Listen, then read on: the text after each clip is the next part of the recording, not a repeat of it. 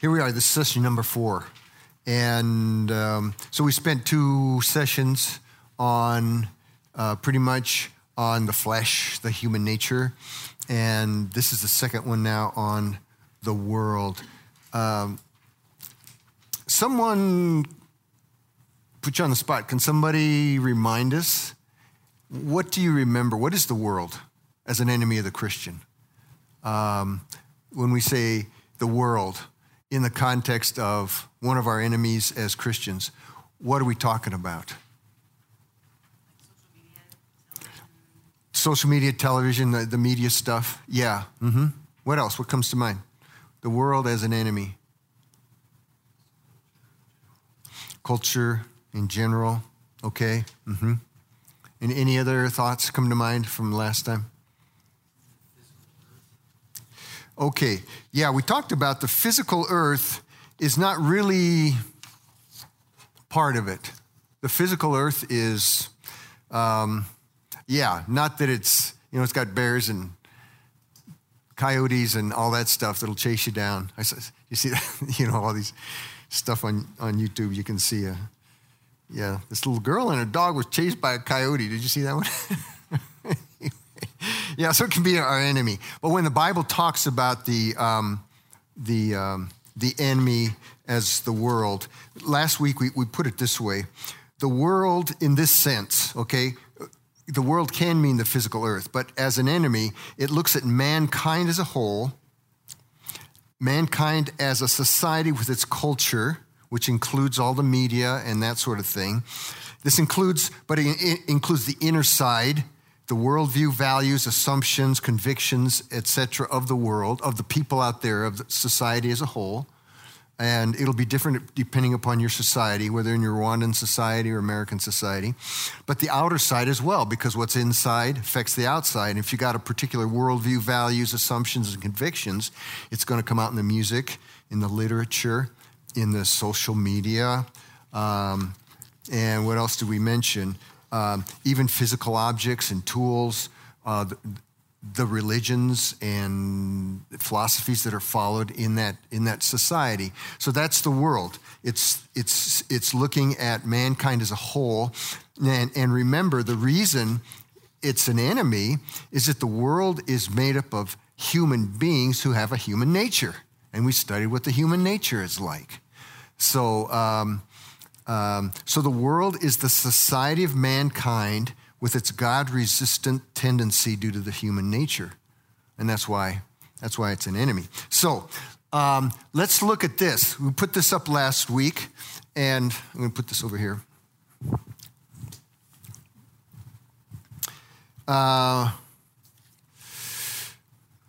Someone explain what that illustration was all about. Who wants to get us started? Somebody get us started and somebody else can chip in and say, okay, I see this and this. What was that all about?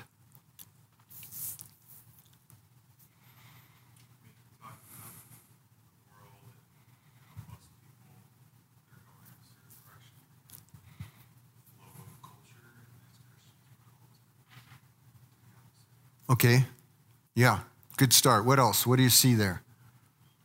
What did we talk about when we use this illustration? What is that flow? You talked about there's a flow to human life in any society. What does this illustration say about that flow? Okay, it's a flow that is determined by the human nature. The human nature has a flow to it. Everybody in society has that human nature. So it's like a flow of river. That's supposed to be like water or something like that, and flowing down, and everybody is walking in that same direction with the flow, going with the flow. We even say that, going with the flow, And so that's what society is. What's that guy in the middle? What is that other guy doing, that darker guy there? Is that a Black Lives Matter guy or something? No, no, just kidding. So who did we say he is? us the Christians. So, because it's not to say we don't have human natures, but we're going in a different direction. Okay? Don, did you get a paper?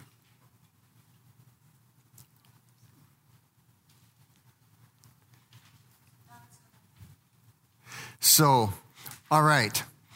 Now, taking even a step farther back, we talked about in talking about the human nature, we talked about the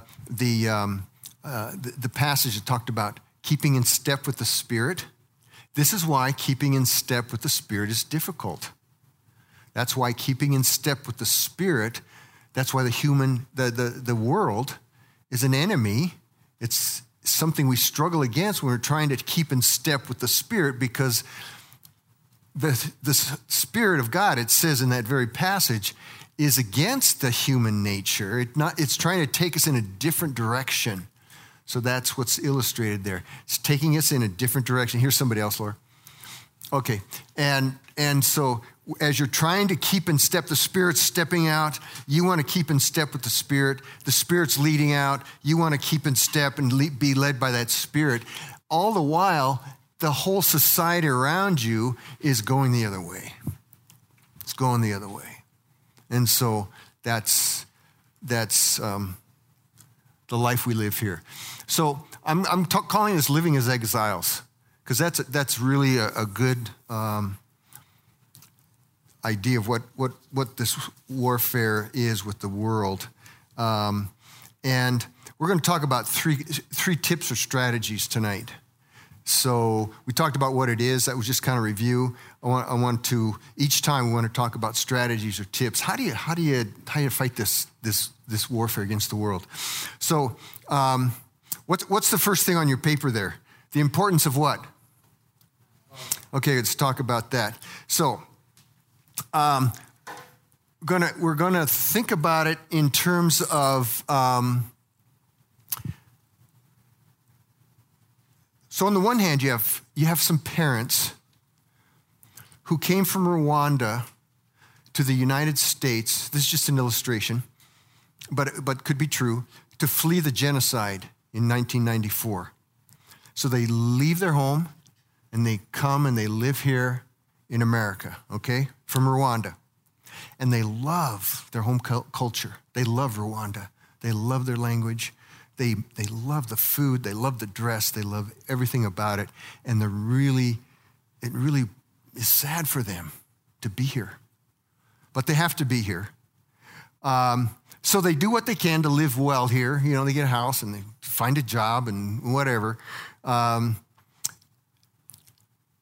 they do everything they can in their lives to nurture their culture.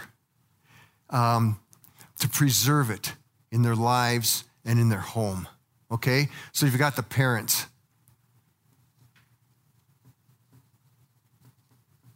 But then you got the kids. All right, now the kids,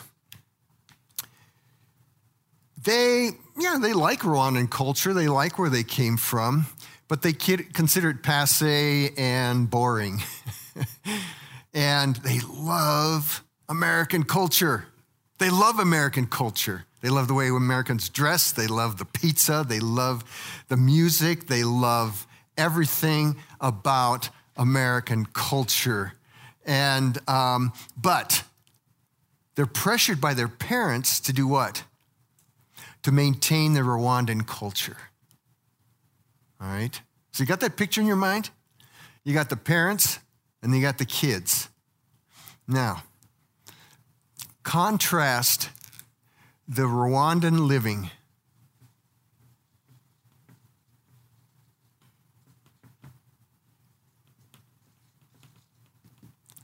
of these two, the parents as opposed to the kids, okay? What's it going to look like? Rwandan living. They're in America, Rwandan living for the parents and the kids. Bring a contrast. Talk about that. What's that look like?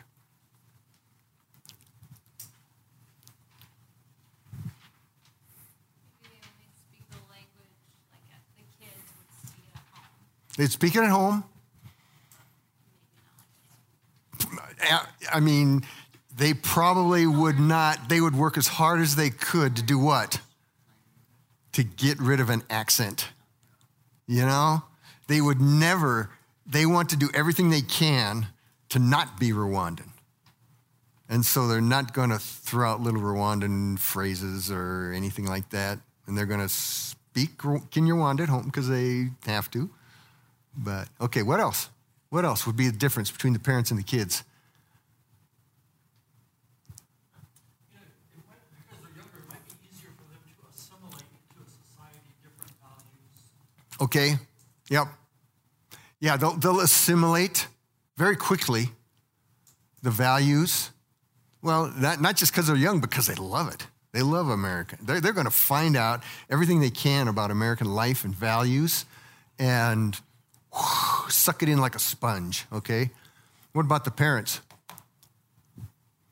What are they going to do about American values? And John, you're going like this. They're going to resist. Okay. All right. I mean, you can go on. You get the picture. I mean, this happens with immigrant families. They come in, and the parents are sad. You know, they love their home. I don't know about your parents coming over to the United States, if there was that kind of a dissonance, but the kids love the culture here. And so, but at home and in the family culture, they're forced to, there's that culture there, but once they get away, they do everything. All right, so now change the idea here to Christian living.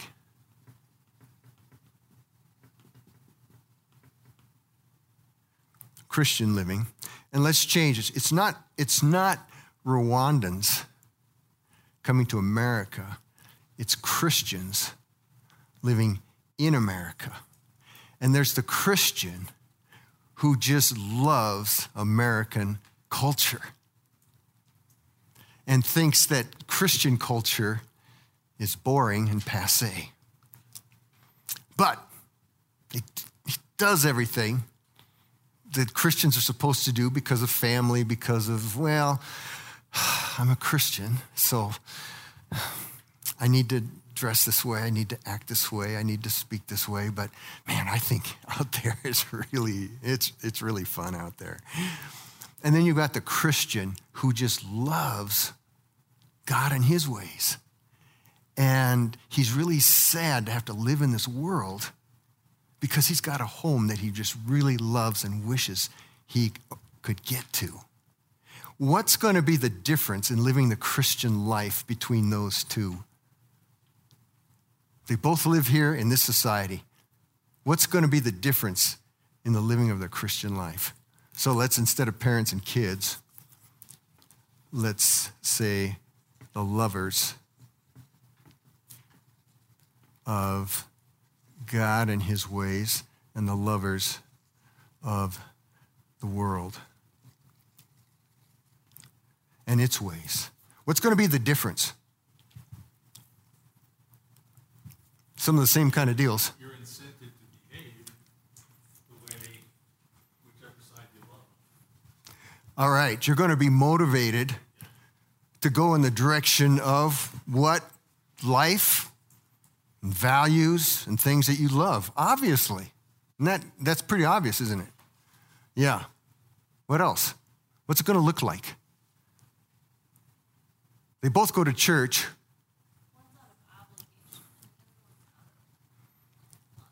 Out of love. Looking forward to it.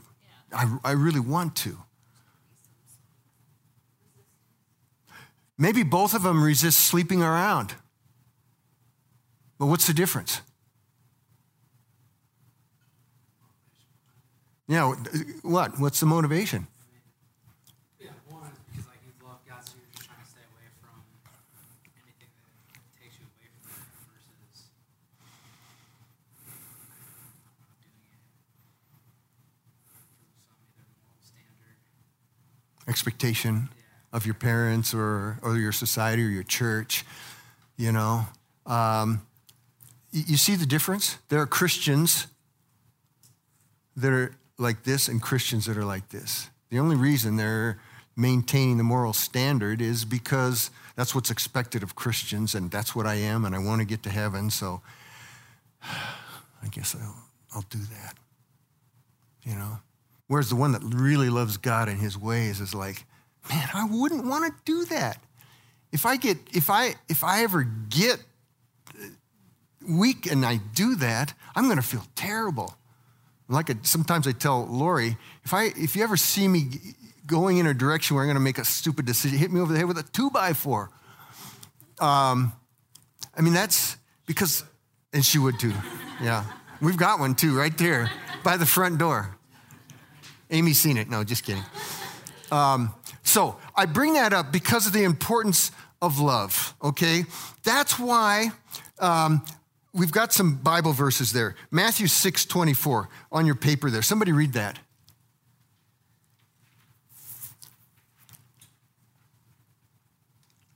No one can serve two masters, for either he will hate the one and love the other, or he will be devoted to the one and despise the other. That's why the Bible says that. Because if you're called a Christian and you love the ways of the world, it's just going to be hard for you to not go the way of the world, right? Because you're going to go in the direction that you love. And it's going to be it's a struggle anyway. It's a struggle even when you love God because of that. But you add to it the fact that you don't even want to go that direction. It's going to be tough, okay? Read the next one, James 4:4. You adulterous people, don't you know that friendship with the world is hatred toward God? Anyone who chooses to be a friend of the world becomes an enemy of God. Okay, and again, that makes sense. That's why the Bible says these things. The importance of love, the friendship with God. I mean, if God is really your friend, and I mean, he's your buddy. He's the one you want to be with. I mean, a friend is someone you got all these people you could be with, but you want to be with your friend. If you got some time, you want to call your friend. And if God is like that to you, you're going to have a better time of walking against it because you're going with and in the direction of your friend. But if your friend is the world, your friend is the world over here and God's over here, it's going to be tough. It's going to be tough because when you want to spend time, you're going to be spending it where your friend is. And your friend's over here. God's over here, you know. So that's why it says that. 1 John 2:15 to 16.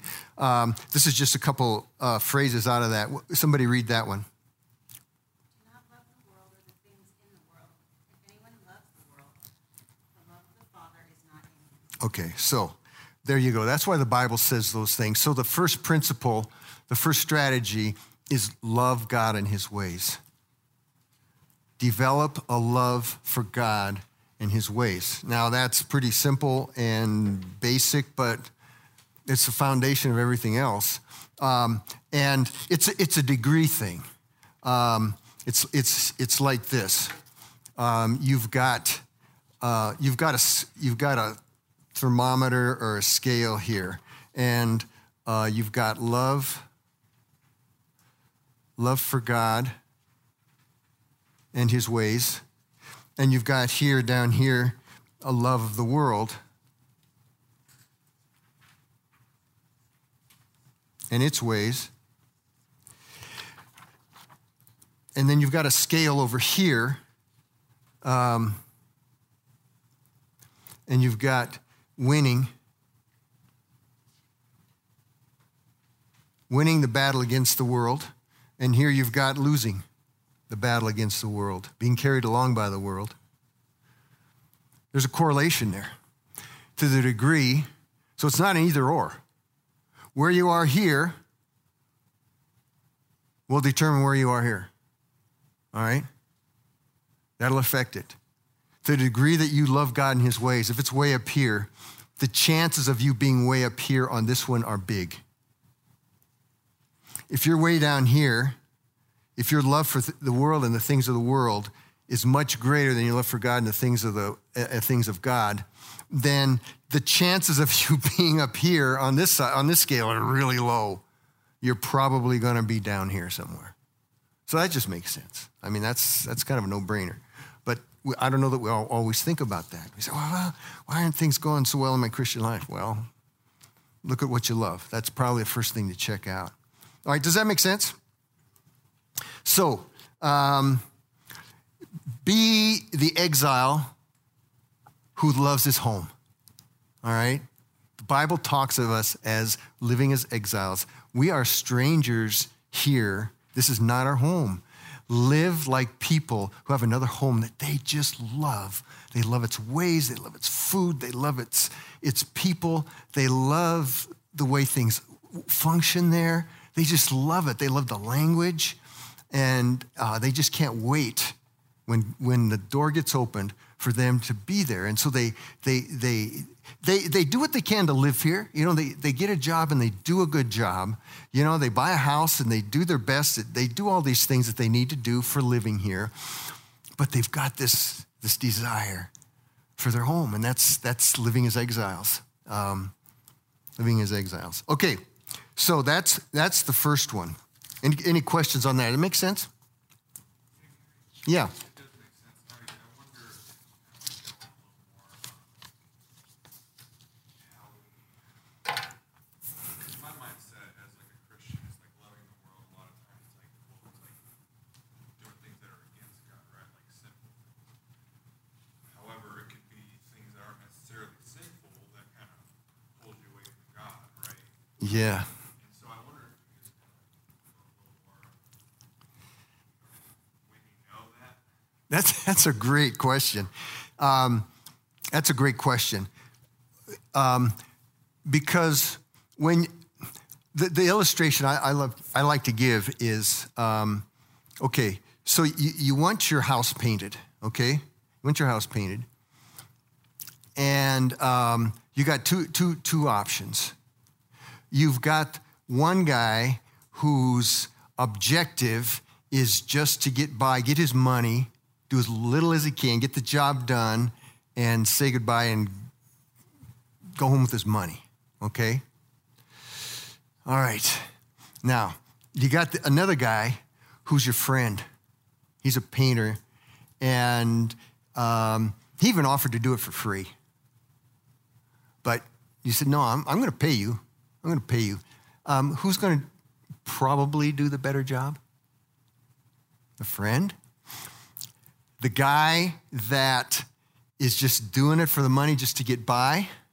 What are you going to have to do? You're going to have to write him a rule book.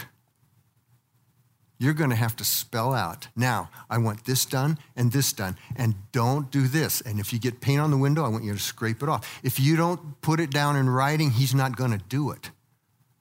You see? You don't have to do that with your friend. He's going to be very careful because he wants to do a good job because he loves you and he's your friend. And you don't have to give him a rule book. He's going to do it right, and he's not even interested in a rule book. You see? So sometimes we're so concerned about the rules, but if we're really concerned about love for God, we're not going to say, hey, man, it says don't commit adultery, so I'm not going to commit adultery. But anything else than that, man, it's fair game for me. That's just trying to get by. You're looking at the list and saying, well, if the guy in the painting guy said, if I get paint on the window, I have to scrape it off. But what if I get paint on their dresser? He didn't say anything about that, so I don't have to wipe that up. I mean, that's sometimes how we live, as Christians. And that's why Paul says we're no longer under the law. Because that's what the law does. The law is for people that want to break it. And for people that don't care. But people who love and have that love for God and his ways, they don't operate according to the law. They operate according to love. And so, if there's a situation in life and it's far short of committing adultery or anything like that, and you say, I think this is maybe not good for me in my relationship with God, I don't care if there's a law against it. I'm just not going to do it. I don't need a law to tell me don't do that, or don't watch that, or anything. And I think a long time ago, maybe, all these rules that came up, and that, you talk about legalism and don't want, generations ago, they said, don't play cards and don't watch this movie and don't watch that movie and don't listen to this kind of music. I think it started with good-hearted people who, for them, thought, this is not good for me to be doing these things. But then they made it a law. And then it was like their kids, like the expatriate kids, who they didn't have the same motivation and values and love for this stuff that their parents had. And so it just became a bunch of rules for the kids that as soon as they got out of the house, they were going to break. You see, because they didn't share that. So, and that's a good question. So don't be controlled by law. Be controlled by your love of Christ. Paul says the love of Christ controls us. And live by that. And then ask the question. You'll do more. You'll do better. If you just go by the law, you'll do less. Law livers live by the minimum. That painter that's just trying to living by the rule book that you set out, he's going to look at that and just try to do the minimum that he can possibly do, go off with his money. But the friend who really loves you, he's going to do the max. And that's the kind of life we want to live. Okay? Does that answer your question? Okay. There's more than that. There's a really good teaching on that is appropriate to that question. But let's talk about tip number 2. Tip number 2, what is it? The importance of what? The body of Christ. So this is tip number 2, and I think it also just kind of makes a lot of sense. Nothing new, but I think it helps to think of it in terms of this warfare. Somebody read Hebrews 10 there. 23 to 25. Let us hold fast the confession of our hope without wavering. For he who promised is faithful. Let us consider how to spur one another on to love God and his good works, not neglecting to meet together, as is the habit of some, but encouraging one another, and all the more as you see the day drawing near. Okay, so let's look at these verses here. Read verse 23 again.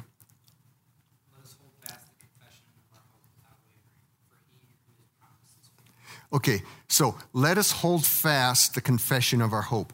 What does this imply about the problem that the Hebrews, the receivers of this letter, what does this imply about the problem they were having? What were they being tempted to do? Yeah, to waver, to give up their hope in Christ. So here's the deal. So these were Jewish Christians. They'd come to Christ, and the people in their community, just like this, the people in the Jewish community were trying to pressure them into giving up Christ. And this is what happens in Muslim communities and other communities like that. A young man will come to Christ, and the parents will say, we will buy you a car if you will say no to Christ and get rid of this junk. Stop reading your Bible. We will get you a fantastic woman for you to marry, and we'll give you a fantastic wedding. Just give up this Christianity garbage. And if you don't, we're going to kick you out of the family. So they were being pressured to give up on Christ. They were being pressured. Big time, all right? They're being pushed. And so this letter was written to encourage them to do what? You said it. To not waver. And that word, I like it. In Greek, it means to not bend. So you can just picture a river. There's a tree there, and a flood's coming, and the tree is bending because of the pressure of the water. Or it's like, again, the pressure of a flood coming down, and it's not to give ground. A flood, you can have a big boulder, and if the pressure of the water's enough, that boulder will tip over and be pushed down the water course. Or it means to not yield to the pressure. So this is encouragement for them to not waver, okay? Not let the pressure take you downstream. All right, so then read verse 24. What are they to do then that will help them to stand firm? Read verse 24. Let us consider how to spur one another on to love. So what are they supposed to do? What's a good thing they're supposed to do that will help them to stand firm? Support and encourage one another. Yeah. I like the word spur. What do spurs do? We're Western people out here. You ever seen spurs? How many of you have actually seen somebody wearing spurs? You know what they do? They're not just, what do? They make the horse. What do you do with them? You jab the horse with them, you know? They're pointy, and you jab the horse's sides with it. It makes the horse go. This is a tough word. That's what it is in Greek. It's not like, well, you know, Steve, I think maybe you should, do this. No, it's like, Steve, come on, man. Come on, Steve. Let's go. You know? So it's that kind of a deal. Spur one another on, okay? And to good works. These are the good things that don't come naturally, okay? It's the stuff that the human nature doesn't like to do. So spur one another on. Get together and spur one another on. Spur each other, man, to do the things that your human nature is fighting against. All right? That's what this is talking about. All right? Then read verse 25. Not neglecting to meet together. Okay, so what are we supposed to do? What's key here then? Meet together. Don't neglect it, okay? And neglect is to neglect. I mean, it can mean to abandon when you neglect something, what do? You ignore it. You don't do it because maybe you're too busy or you've got things that are more important. Usually, when you neglect something, it's because other things are more important. Isn't that usually why you neglect something? So Paul says, all right, you've got a bunch of things that are important in your life. This, and here, down here somewhere is meeting together. But all these other things are more important. So this gets down here, gets neglected. He said, come on, you guys. If you're serious about this stuff, living as exiles, living as God people here in this crazy world, you've got to put this thing up here. You got to make that a priority. You guys just say, well, I'm tired now. I don't think I'll go to church, or I don't think I'll meet, or whatever. But it's more than that. Continue reading verse 25. As is the habit of some, but encouraging one another, and all the more as you see. So it's not just any kind of meeting together. It's not just meeting together to say, I went to church today. Because some people do that. Okay, I got to go to church today. So you went to church, and you come home, you feel good about it because you went to church. No, this is a kind of meeting together that does what? Encourages you and spurs you on to do those things that are hard for you to do, to maintain those values that you know are important but are really hard to maintain in this world, to say and respond and be the kind of person that you know you want to be as a Christian, but is really hard in this world. And so you encourage and spur one another on. It's that kind of meeting together. It's not just any kind of meeting together. It's that kind of meeting together. So that kind of meeting together really helps with this kind of deal, okay? Because what happens in the world makes everything that we love seem stupid and valueless. It makes the things that for a God person are normal and right seem abnormal and odd. Doesn't it? You know? So you're living with this stuff.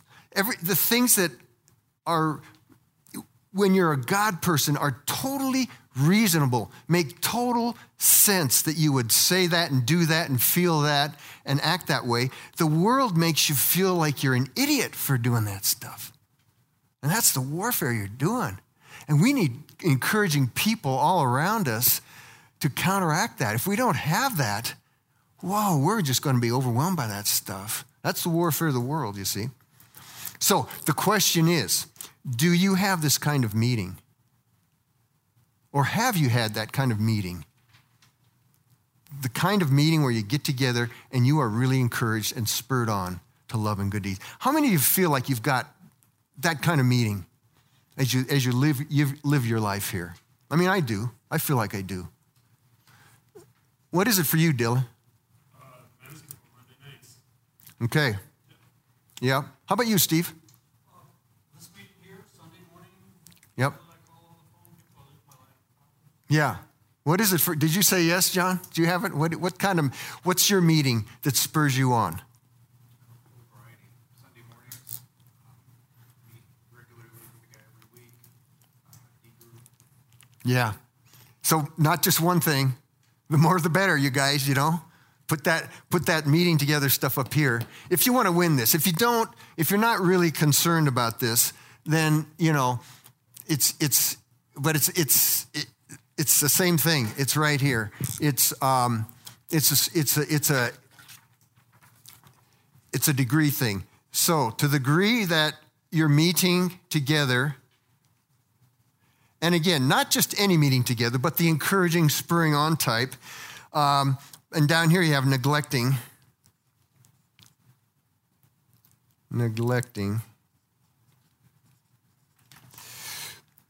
Where you are on this is going to determine where you are on this, winning or losing the battle against the world, okay?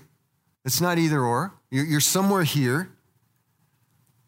And if you're having trouble, if you're struggling in the world, make this a priority. It'll help. You know, it won't take away the struggle, but it'll help. All right. So that's it. That's the strategy. Regularly meet together with fellow exiles to spur one another on. You know, I mean, we lived as exiles. We lived as aliens in Rwanda, and man, it was really refreshing and rewarding to meet. We love Rwanda and its people, and we served them. We learned its culture and their language and the whole bit. But there was something really encouraging about getting together with people from your home culture. And there's something really encouraging about that. We need that. We really need that. Okay. All right. So, any questions on that? Is that? I mean, some of this is like you're thinking, this kind of sounds like spiritual disciplines, you know? Well, that's why the spiritual disciplines are spiritual disciplines, because they help us in this whole thing, all right? So the third one, read what the third one is there. Somebody read that. The importance of the mind. All right. Romans 12. Somebody read Romans 12, 1 and 2. Nate, our reader, is out, so somebody else will have to do it. I appeal to you, therefore, brothers, by the mercies of God, to present your bodies as a living sacrifice, holy and acceptable to God, which is your spiritual worship. Do not be conformed to this world, but be transformed by the total renovation of your mind, that by testing you may discern what is the will of God, what is good and acceptable and perfect. Okay, so verse 21. Read that again, Dylan. Just 21. I mean, yeah, verse 1. Okay. I appeal to you, therefore, brothers, by the mercies of God, to present your bodies as a living sacrifice, holy and acceptable to God, which is your spiritual worship. Okay, so verse 1 is simply outlining the kind of life that Paul desires for and urges upon his fellow Christians in Rome. He said, this kind of life that I want you to live, that God wants you to live, that I hope you guys want to live. He talks about lives given wholly to God, W-H-O-L-L-Y, but also holy lives. And holy, get this, holy is a misunderstood word in the Bible. Holy does not just mean that it doesn't have any sin. I mean, that's part of it. Holiness is the quality of God, of the character and quality of God that is of such great quality that it's way up here, it's inconceivable in its goodness and quality. And that's what God desires for us. It's not that God he wants to give us his holiness, which doesn't just mean he doesn't want us not to sin. Kind of comes back to your question. It means God wants for us a life that has a different quality to it, a quality that is like God. It's such a good and there's a perfection and goodness about our lives that gives them a quality that's different. And so that's what he's talking about. That's what he wants for us. And of course, pleasing to God. So that when we're going through life and we're in this battle, our thoughts are always, I want to do what's pleasing to God. I want to do what's pleasing to God. I don't care what the world says. I want to do what's pleasing to God. All right, so he said, this should be what your spiritual life looks like, okay? This is what I want for you. Now, read verse 2 then, Dylan. Do not be conformed to this world, but be transformed by the renewal, total renovation of your mind. Okay, stop right there. So here he's now telling us how we do that. How do we, in this crazy world like this, how do we live lives of holiness, of pleasing God, of given to God? How do we live those kinds of lives? He gives us two things right in this phrase, something positive and something negative, something we're supposed to do and something we're not supposed to do. What are we not supposed to do? Do not be conformed to this world, okay? So that's the one thing we're not supposed to do. We're not supposed to be conformed. And that means the idea there, in the Greek word has to do with a pattern. You know, you've got this pattern or blueprint, and you're looking at that pattern or blueprint, and then that's what you're doing. Okay, the blueprint says I'm supposed to put a wall here. Okay, so I put a wall there. Now the blueprint says I'm supposed to put in some electrical fixture right there. Okay, so you put it in. So you're following the pattern, the blueprint, and that's what you do. He said, don't follow the world's pattern or blueprint. Don't be looking at the world to say, what am I going to do next? How am I going to treat my wife? What do I do to get a job? What kind of job should I have? What kind of family should I have? What kind of things should I do in my leisure time? You don't get your blueprint from the world, okay? So don't do that. So that's the don't, all right? And what's the do?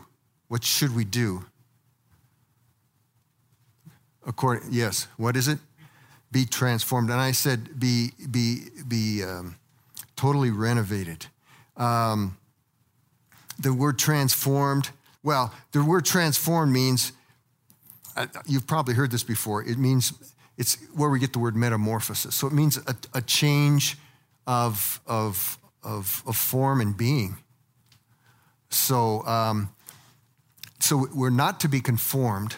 We're supposed to be transformed. In other words, have a life that looks really different. And again, that goes with the whole idea of holiness. And then Paul tells us how this is to happen further in this verse. There are two by passages. By the what? Continue reading there in verse 2. Do not be conformed to this world, but be transformed by what?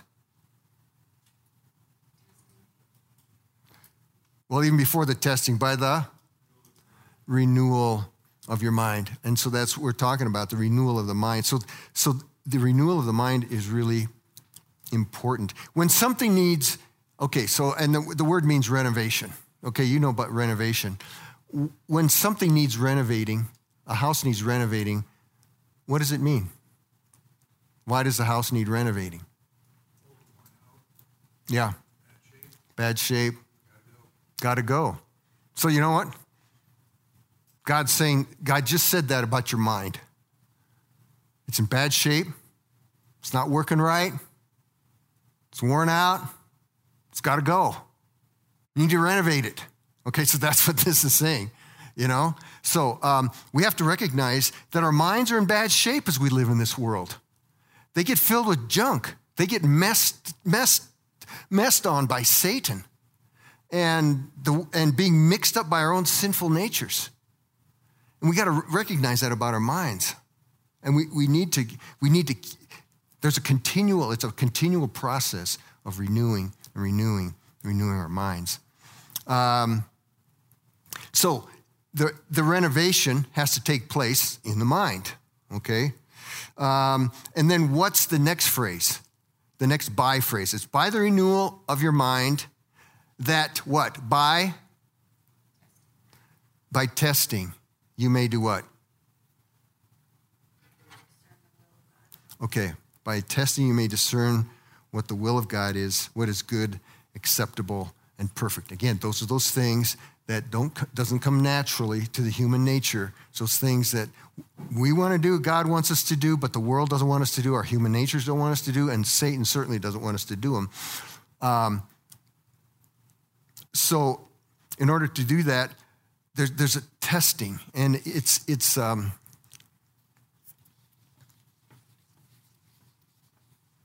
there's two words here. I put them together. It's a testing discernment.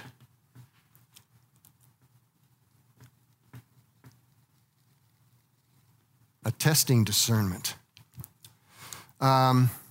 What's the opposite of testing discernment? What comes to mind? Spontaneity. Yeah, good word. What else? What's the opposite of testing discernment?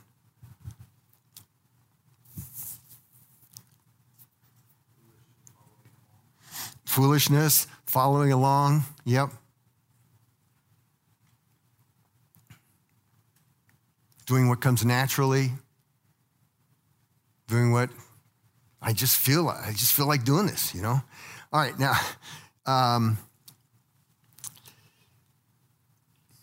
first of all, notice it's a command. So here's a clue. When it's a command in the Bible, it means it doesn't come naturally. You have to work at it. That's why it's a command, all right? So to live your life with testing discernment doesn't come naturally. It's got to be intentional. You got to work at it, okay? Just realize that. Otherwise, it wouldn't be a command. If we all did it naturally, Paul wouldn't have to say, hey, you guys need to do this, because it would just be what we do. But we don't. We tend to just do what comes naturally. We want to be spontaneous. And the world kind of champions that. Just be spontaneous. Just follow your heart. Just do what comes naturally. Just, you hear these phrases and you're going, yeah, that's true. That's what the world says. I just thought it was interesting when I thought about this. Think back to our first session on Genesis 3.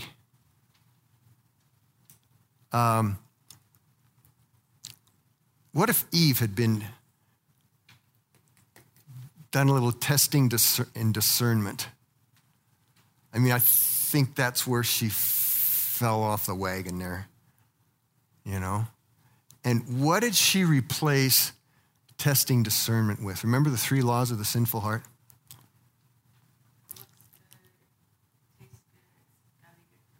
Yeah, go ahead and do it. Just go ahead and do it, And, yeah. So testing discernment. So testing discernment is how God wants us to live our lives. Instead of just drifting along, doing what comes naturally. Now, I've got this idea of renovating the mind then. When I think about that, continually renew your mind. It's a continual process. I think of three illustrations. Yeah. The first is a whiteboard. And I picture in our minds it's like in our minds are a great big whiteboard. Just we live in a sphere, whiteboard sphere. And on that whiteboard, it's written all over. From the time you were born, the whiteboard of your mind has been written on. What's a mother? What's a father? What do I do when I'm hungry? What do I do? What do I do in school? How do I treat a teacher? How do I treat my friends? And as you grow up, it's more and more, and it gets written, it's written all over the place. Where does that writing come from? Where all those ideas come from? Outside, they come from the world, unless you grew up in a Christian family. And even then, most of it comes from you're living in the world. So you have to realize, that's what Paul is saying here. There's a bunch of stuff written on the whiteboard of your mind that needs to be what? Erased. So the renovating of the mind is looking at that stuff and saying, man, I need to erase that. That's at odds with what God says. I need to erase that.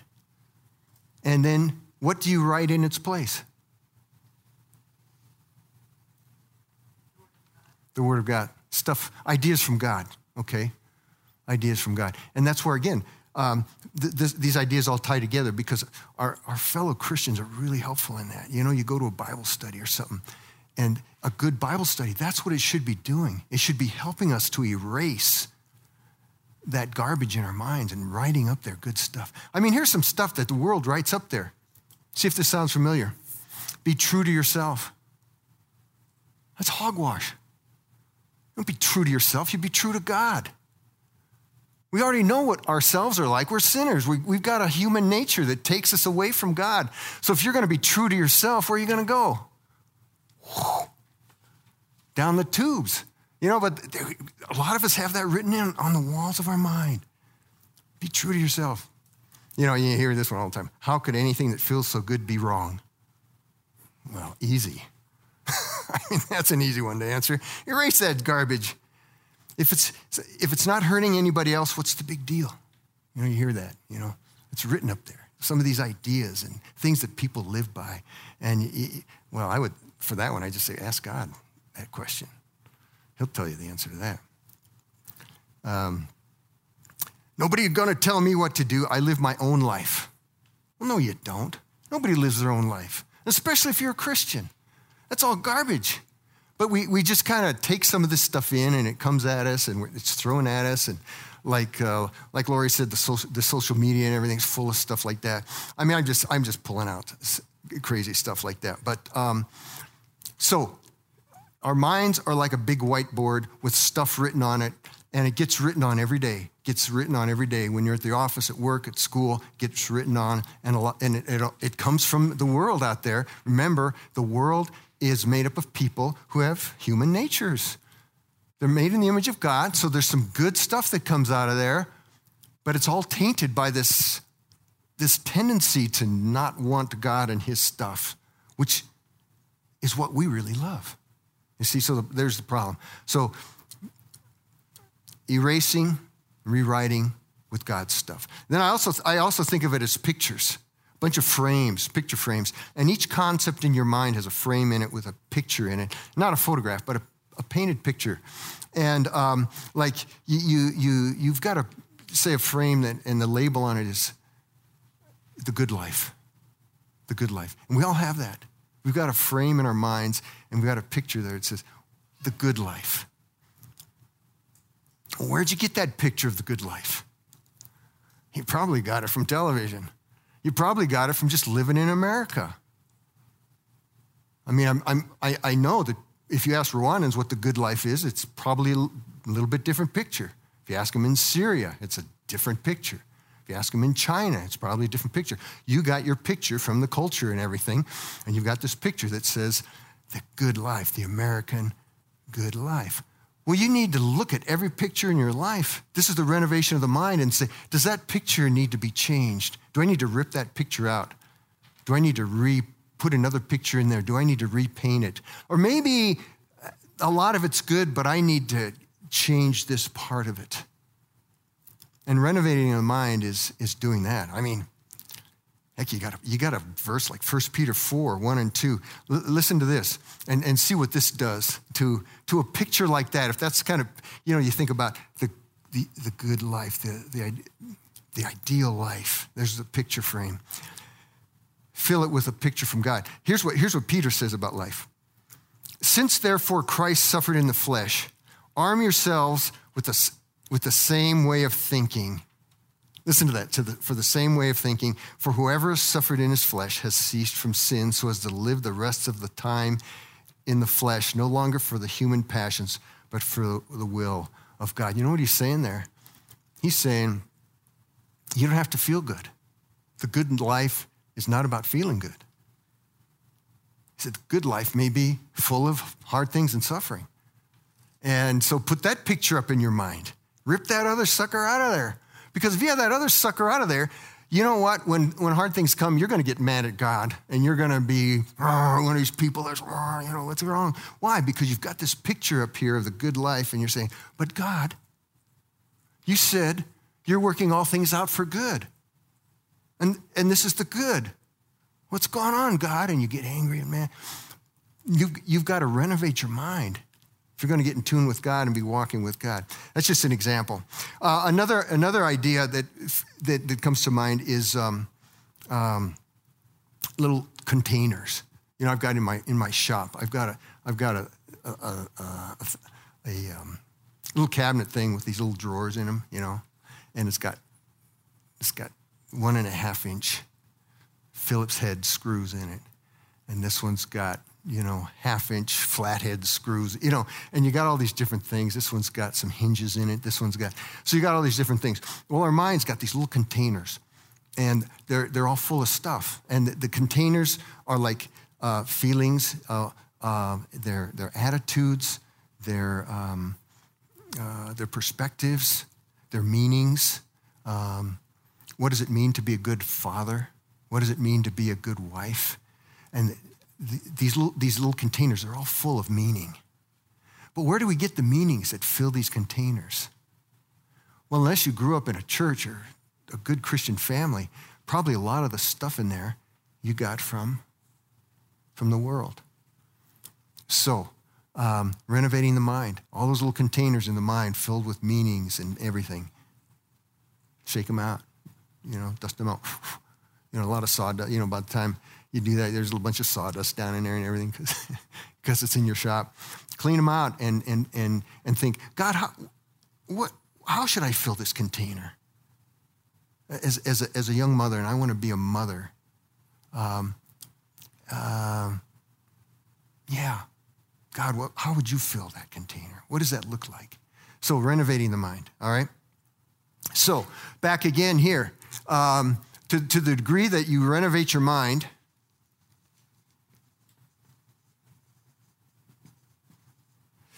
to the degree that you just let it be, just go with what's in there already and just kind of, like we said, spontaneous, whatever.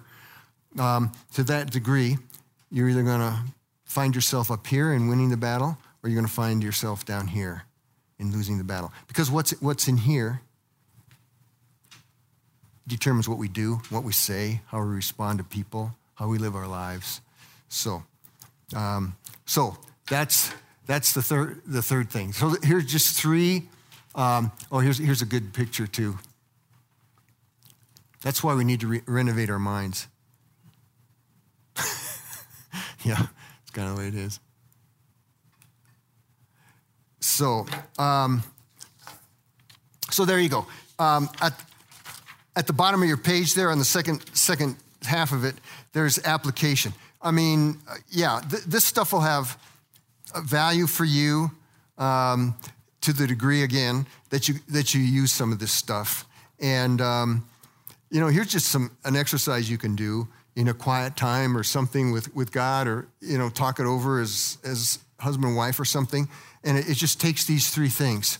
And from 1 to 10, you can even do it on a piece of paper, kind of like this, and say, to what degree do I really love God and his ways? Well, right now in my life, I have to say it's like right here. So to what degree do I love the world and its ways? Yeah. So, I'm right about in here. Therefore, to what degree should I expect to be successful in winning the war against the world? If I put a mark here, where can I put a mark on this one? And then the third question, what do I need to do to love God and his ways more and the world in its ways less? You got to figure that out. You know, we could have a big discussion about that, but that's up to you. What are you going to do to develop and nourish that love for God and his ways and kind of put a cap on that love for the world and its ways? And then likewise for the meeting together and for the renewing of the mind. So I encourage you to work through those exercises. So that's it for tonight. Last question, any comments? Aha, it's 7:33. Yes. Anybody? So that's the world. All right. Next week is the last enemy, which is Satan. Yeah. I mean, a lot of people in spiritual warfare, they start with that one. But like I said, these are the ones, the human nature, the flesh, and the world. Man, this is our daily battle. So that's why I wanted to start with those. So let's pray. Lord God, we thank you for this time once again. Thank you for these people that they could have been doing a lot of other things, and here you go. They're given a priority to meeting together, being spurred on, and being encouraged to think, to renew their minds, to take steps in your direction as opposed to just going with the flow of the world. And so we just thank you. Thank you that we're here. I love it, and thank you for them coming and giving it value as well. Help us to practice these things from your word and to win that battle, to be people who are like that Rwandan family that just love you and just love your ways and just are doing the best we can to live in this world, but really loving you and your ways and just longing for that time to be home. So help us to live like that. We pray in Jesus' name. Oh, and I pray for Marcy. I can just continue to pray for her and that maybe the surgery is over. I don't know. I think those kinds of things, if they go well, go quickly. And so I pray that that everything would go well, no snags, that she would recover well, and there'd be no problems there, that you would give peace and comfort and encouragement to her family during this time. In Jesus' name, amen. All right, thank you guys.